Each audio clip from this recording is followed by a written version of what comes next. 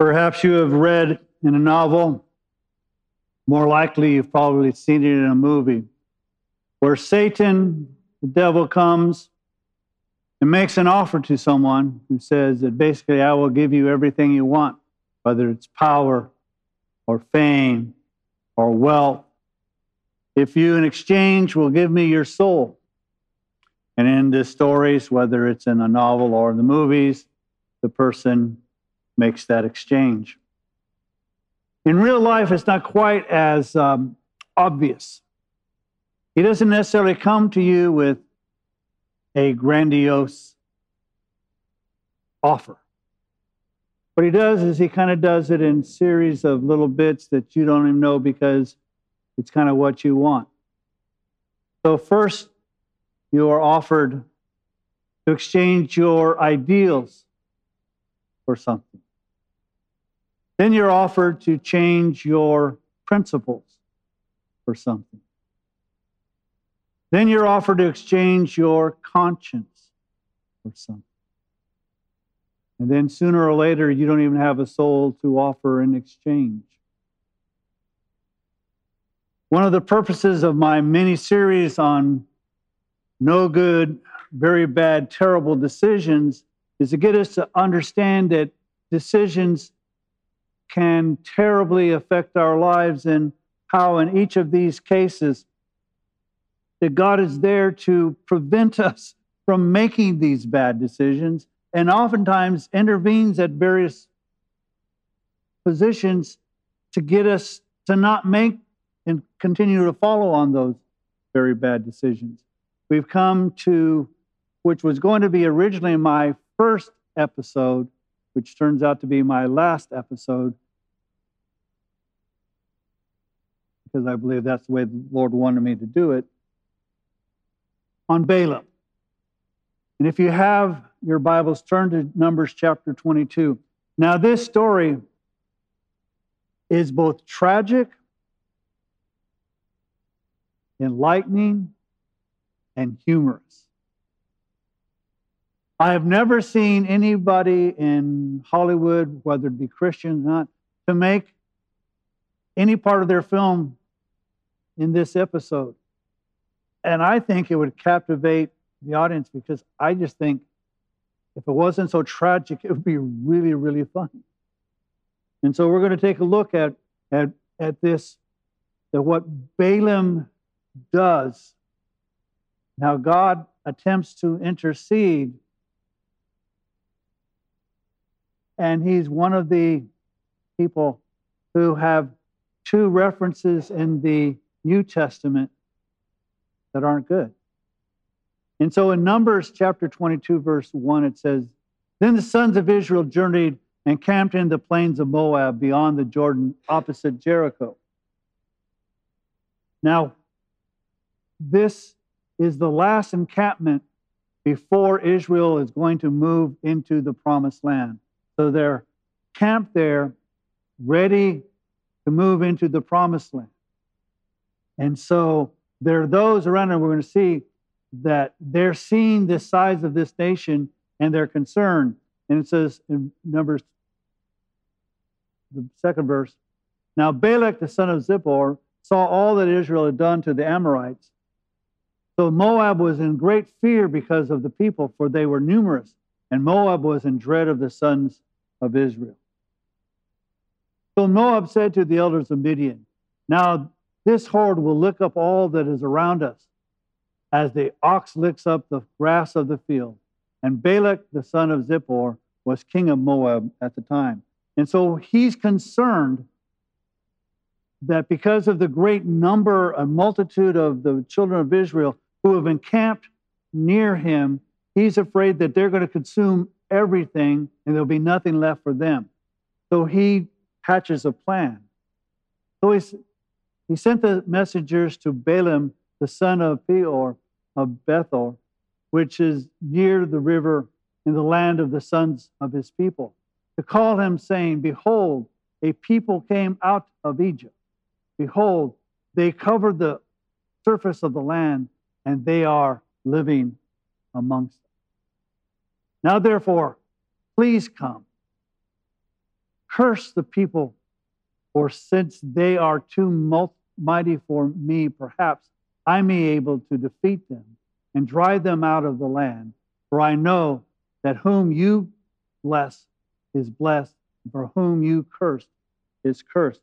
And so he sends a group of people, a delegation, if you will, to Balaam, who's known as a man who renders blessings that occur and renders curses that occur. And he says, I don't have the ability to defeat this people on my own. So I want you to come here and curse them for me, and that will give me the ability to defeat Israel. So the elders of Moab and the elders of Midian departed with the fees for divination in their hand. And they came to Balaam and repeated Balak's words to him. And he said to them, spend the night here so that I may bring word back to you as the Lord may speak to me. And the leaders of Moab stayed with Balaam. And so Balaam doesn't automatically agree. He sees the delegation. Now all of a sudden Balaam's important because these men come from both Midian and Moab, offering him money to curse Israel. But he doesn't automatically agree. He says, wait a minute, let me go talk to God and see what God has to say, which seems to be a pretty wise thing to do. And so in verse 9 it says, then God came to Balaam and said, who are these men with you? Now I always find it interesting because God asks questions that God knows the answer to. The very first message of this series was God said, who told you you were naked? And things. So he asks questions he already knows the answers to. And I think it's for a couple of reasons. One, to get us to tell the truth. And two, to get us to understand that no matter how important these people may be, and no matter how much money they have, they are nothing compared to who God is. Who are these people? Because God's talking to you. Then Balaam said to God, Balak, the son of Zippor, the king of Moab, sent word to me, behold, there is a people who came out of Egypt, and they cover the surface of the land. Now come, curse them for me. Perhaps I may be able to fight against them and drive them out. So Balaam quotes the delegation, and he gets it right. He doesn't sugarcoat it. And God's response is this, and God said to Balaam, do not go with them. You shall not curse the people, for they are blessed. Now, I want you to understand something. God does something to Balaam that he doesn't often do to all of us. He tells us one thing, and he tells us why. He says, I don't want you to curse them, so don't go. But the people are blessed. It is my will that these people be blessed, therefore don't curse them. So don't curse them. This is the reason. So Balaam arose in the morning and said to Balak's leaders, go back to your land, for the Lord has refused to let me go with you. So he complies with what God has instructed him. Excellent. So we all do what God has instructed us to do. Verse 14, and the leaders of Moab arose and went to Balak and said, Balaam refused to come with us. Then Balak again sent leaders more numerous and more distinguished than the former.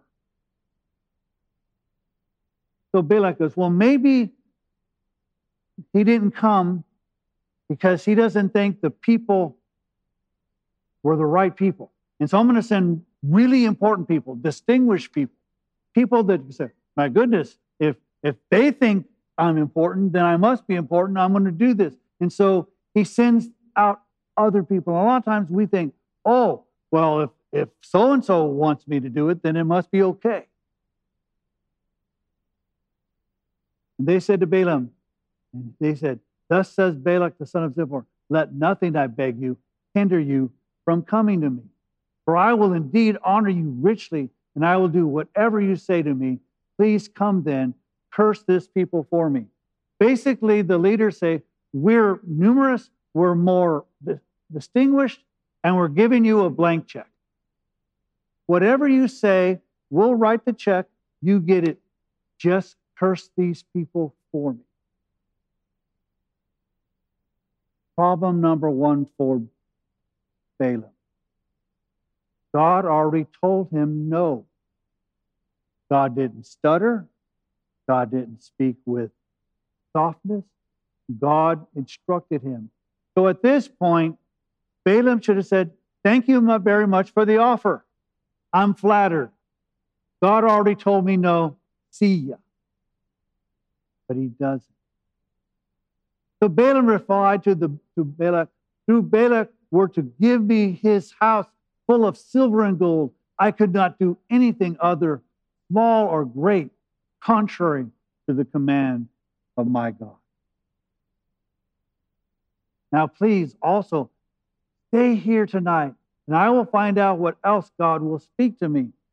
So he's hoping God will change his mind. You know, and you've heard it, because it's in the scriptures. It says, knock, and it'll be open. Seek, and you'll find. And ask, and it'll be given to you. And so you'll hear people say, well, just keep knocking, just keep knocking, just keep knocking. Well, if God tells you no, you don't need to knock anymore. You don't need to seek anymore, because God has already told you no. He doesn't like that answer. I'm going to go back to God. Maybe God will change his mind, because obviously now God knows now they're going to write me a blank check. I'm going to get rich. God didn't really know this beforehand, but maybe God will change his mind. So he says, let me go. So God came to Balaam at night and said to him, if the men have come to call you, rise up and go with them, but only the word which I speak to you shall you do. So it does seem that God changes his mind, but not really. Verse 21, so Balaam arose in the morning and saddled the donkey and went with the leaders of Moab. But God was angry because he was going, and the angel of the Lord took his stand in the way as an adversary against him. Now he was riding on his donkey, and his two servants were with him. So you anyway go, well, wait a minute. Why would God be angry because God said to go? Number one, because God said, don't go. Just because God may say, it's okay, doesn't mean he wants you to go. Second, I think what's going to happen is that God knows what's in Balaam's heart. And Balaam is going to go, and he's going to violate God's command by cursing them. So he puts the angel as an adversary. And when the donkey saw the angel of the Lord standing in the way with his drawn sword in his hand, the donkey turned off from the way and went unto the field. But Balaam struck the donkey to turn her back into the way. And so the donkey goes, wait a minute, there's an angel with a sword. I don't want to go that way. I'm going to turn. And Balaam, tries to get the donkey back and correct him. Then the angel of the Lord stood in a narrow path on the vineyard with a wall on this side and a wall on that side.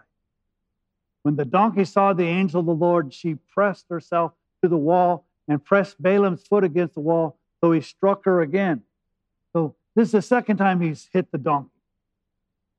Then the angel of the Lord went further and stood in the narrow place where there is no way to turn to the right hand or to the left. Basically, it's a one-way road, and there's no other way. It's one donkey wide. When the donkey saw the angel of the Lord, she lay down under Balaam. So Balaam was angry and struck the donkey with the stick. So the donkey goes, I've had it. I'm going to just lay down. And what does Balaam do? He starts beating the donkey. And the Lord opened the mouth of the donkey, and she said to Balaam, what have I done to you that you have struck me these 3 times? Then Balaam said to the donkey, because you have made a mockery of me, if there had been a sword in my hand, I would have killed you by now. Now, isn't it interesting? There's a sword in the angel's hand. And Balaam is talking to his donkey. This is for free. If you find yourself talking to your donkey,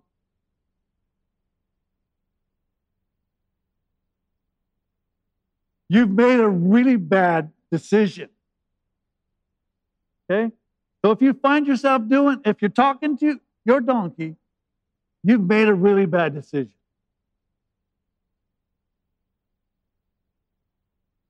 The donkey said to Balaam, "Am I not your donkey on which you have ridden all of your life to this day?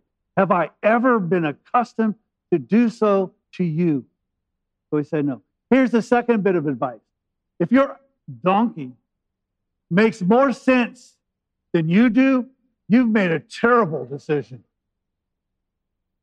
And this donkey is making more sense than Balaam. Now, I want you to notice, it was 3 times that the angel stood in the way. And it's 3 times the donkey saw him and said, "I don't want any part of this. I'm saving your life." And there's 3 times when Balaam gets to Balak, he will seek Balaam to curse the children of Israel 3 times. And Balaam will bless them for 3 times. I believe it wasn't coincidental that 3 times the angel stood in the way. Each time remembering and reminding Balaam, "I'm going to let you go. You better not curse my people, because that's what you're not to do."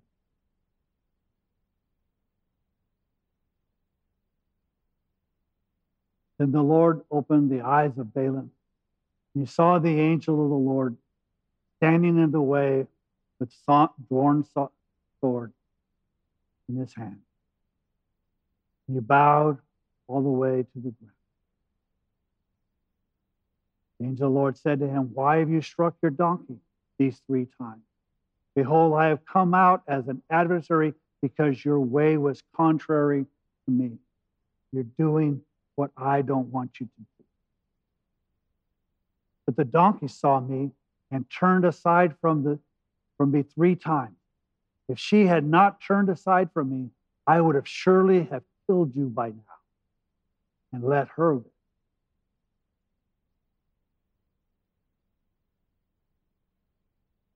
Balaam said to the angel of the Lord, "I have sinned, for I did not know that you are standing in the way against me. Now then, if it is displeasing to you, I will turn back." Maybe you shouldn't have gone to begin with. But the angel of the Lord said to Balaam, "Go with the men, but you shall speak only the words which I tell you." So Balaam went along with the leaders of Balak.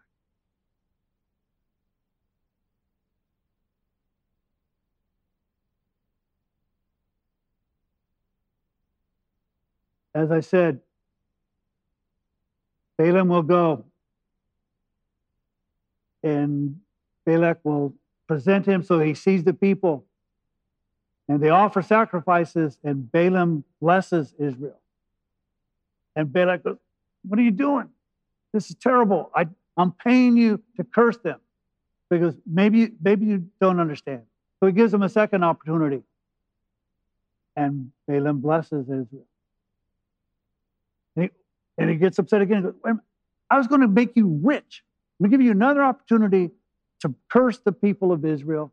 And he does a 3rd time, and he ends up blessing the people. I wish that were the end of the story. The next chapter, in chapter 25, we will see that a plague happens because the people from both Midian and from Moab give an invitation to the children of Israel to worship their God and to sacrifice to their God. And they accept the invitation And as God says, Israel plays the harlot against him. They become unfaithful to God. As they're about to take the land that God had promised them, they become, not only do they worship these other gods, as a part of their worship, they perform sexual immoralities.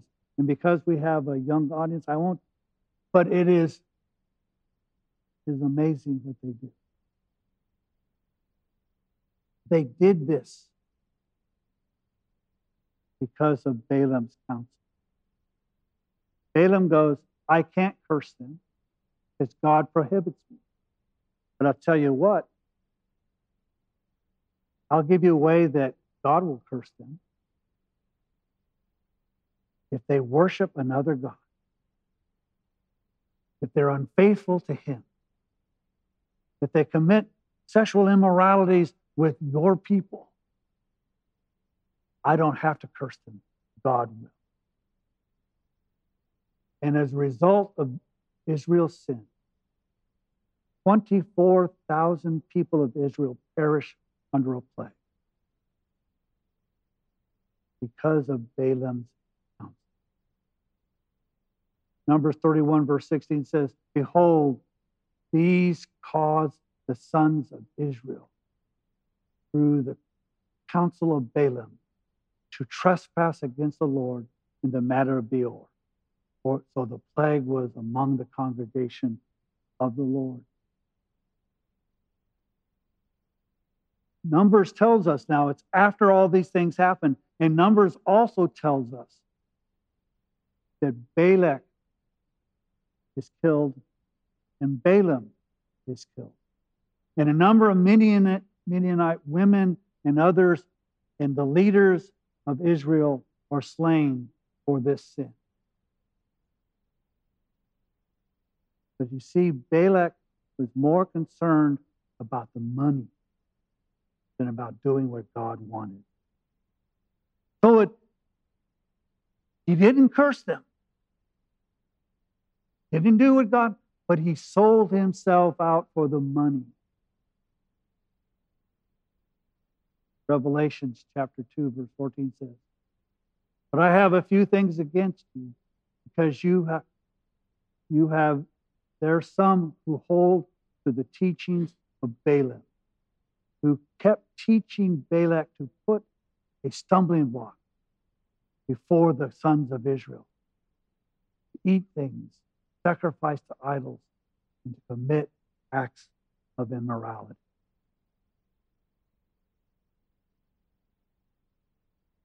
We are told that the counsel of Balaam still happens in the churches today. How people will counsel, and people who are Christians and non-Christians almost going, well, you Baptists and you Christians believe in salvation by grace, which means you can do anything. And then we get the idea we can do anything, and then we get the idea, well, it's easier to ask for forgiveness and permission because God's going to forgive us anyway. We act in indecent ways because pastors and other people tell you it's okay.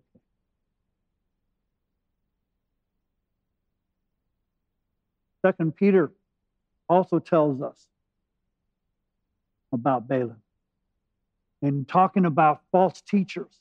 And in the middle of that, in chapter 2, verse 10, in the second part of it says, and especially those who indulge in the flesh in its corrupt desires and despise authority. Daring self-willed, they do not tremble when they revile angelic majesty. Whereas angels who are greater in might and power do not bring a reviling judgment against them before the Lord. But these, like unreasoning animals, born as creatures of instinct, to be captured and killed, reviling where they have no knowledge, will in the destruction of those creatures also be destroyed. Suffering wrong as the wages of doing wrong, they count it a pleasure to reveal in the daytime. They are stains and blemishes.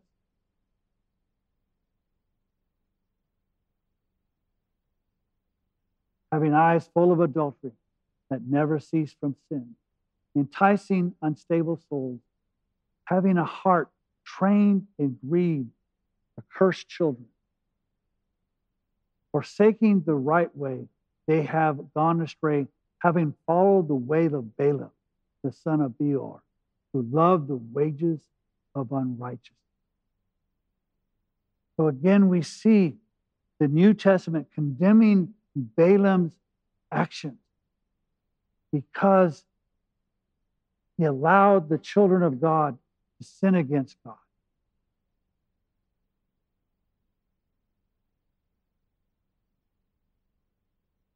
And it is decisions that is not long ago and far away.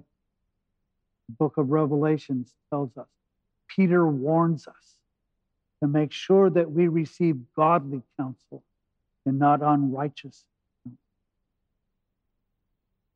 And the last verse we're going to take a look at is in 1 Timothy chapter 6, verse 10.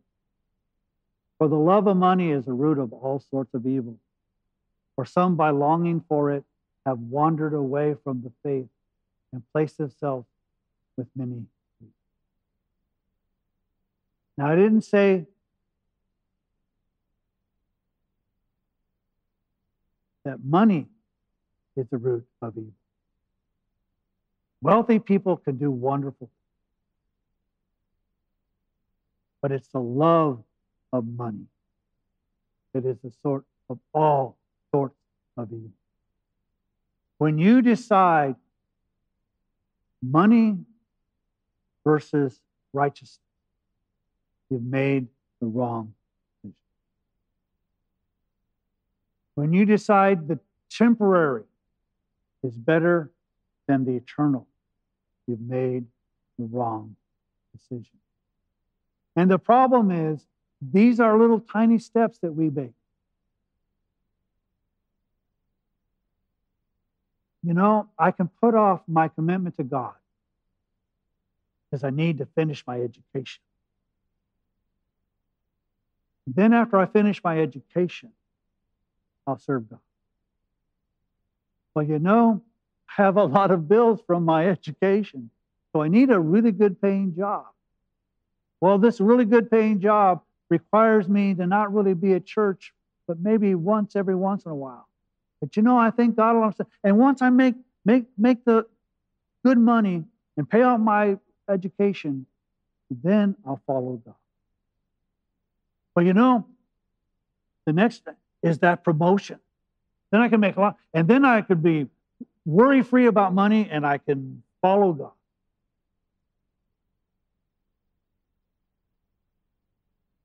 Then when you're 97 and on your death, oh God, why didn't I follow you all the days of my life? I frequently say, you will never see a U-Haul trailer on the back of a hearse, but you can't take it with you. I don't care how rich Balaam became after he gave them counsel. He didn't get to live very long to enjoy it. And even if he'd have lived for 100 years, he would have never been able to return to that place where he and God were. Can you imagine having the reputation of saying this person, when they bless, there's blessing. When there's curse, there's cursing. And instead, he decided to take the love of money and counseled unrighteousness.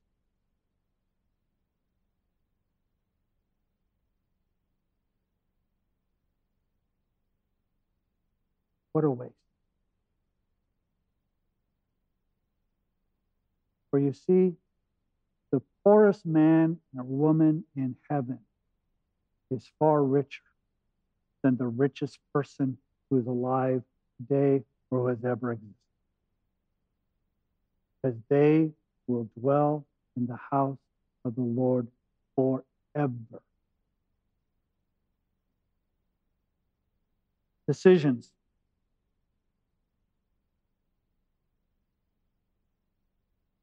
Very frequently, when you are given a decision, God gives you a second opportunity to get it right.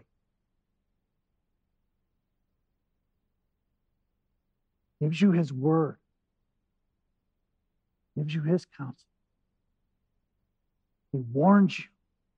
Gives you your conscience. Say, maybe I'm not doing the right thing. And as I say, one of the ways you can make and determine whether you're making the right decision or not is after you make this decision, if you decide to go this way, will it bring you closer to God? Then go that way. If this way will not make you closer to God, but further from God, then you don't go that way. You go another way.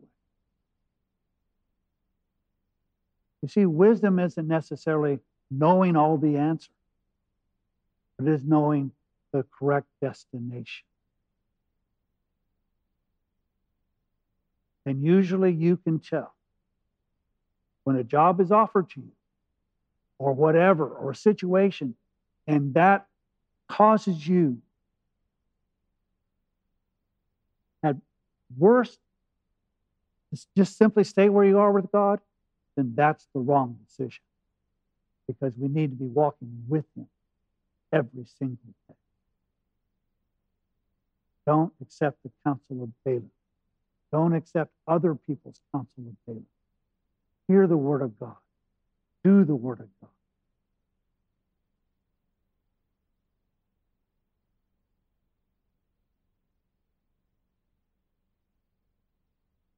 No good. Very bad. Terrible decision.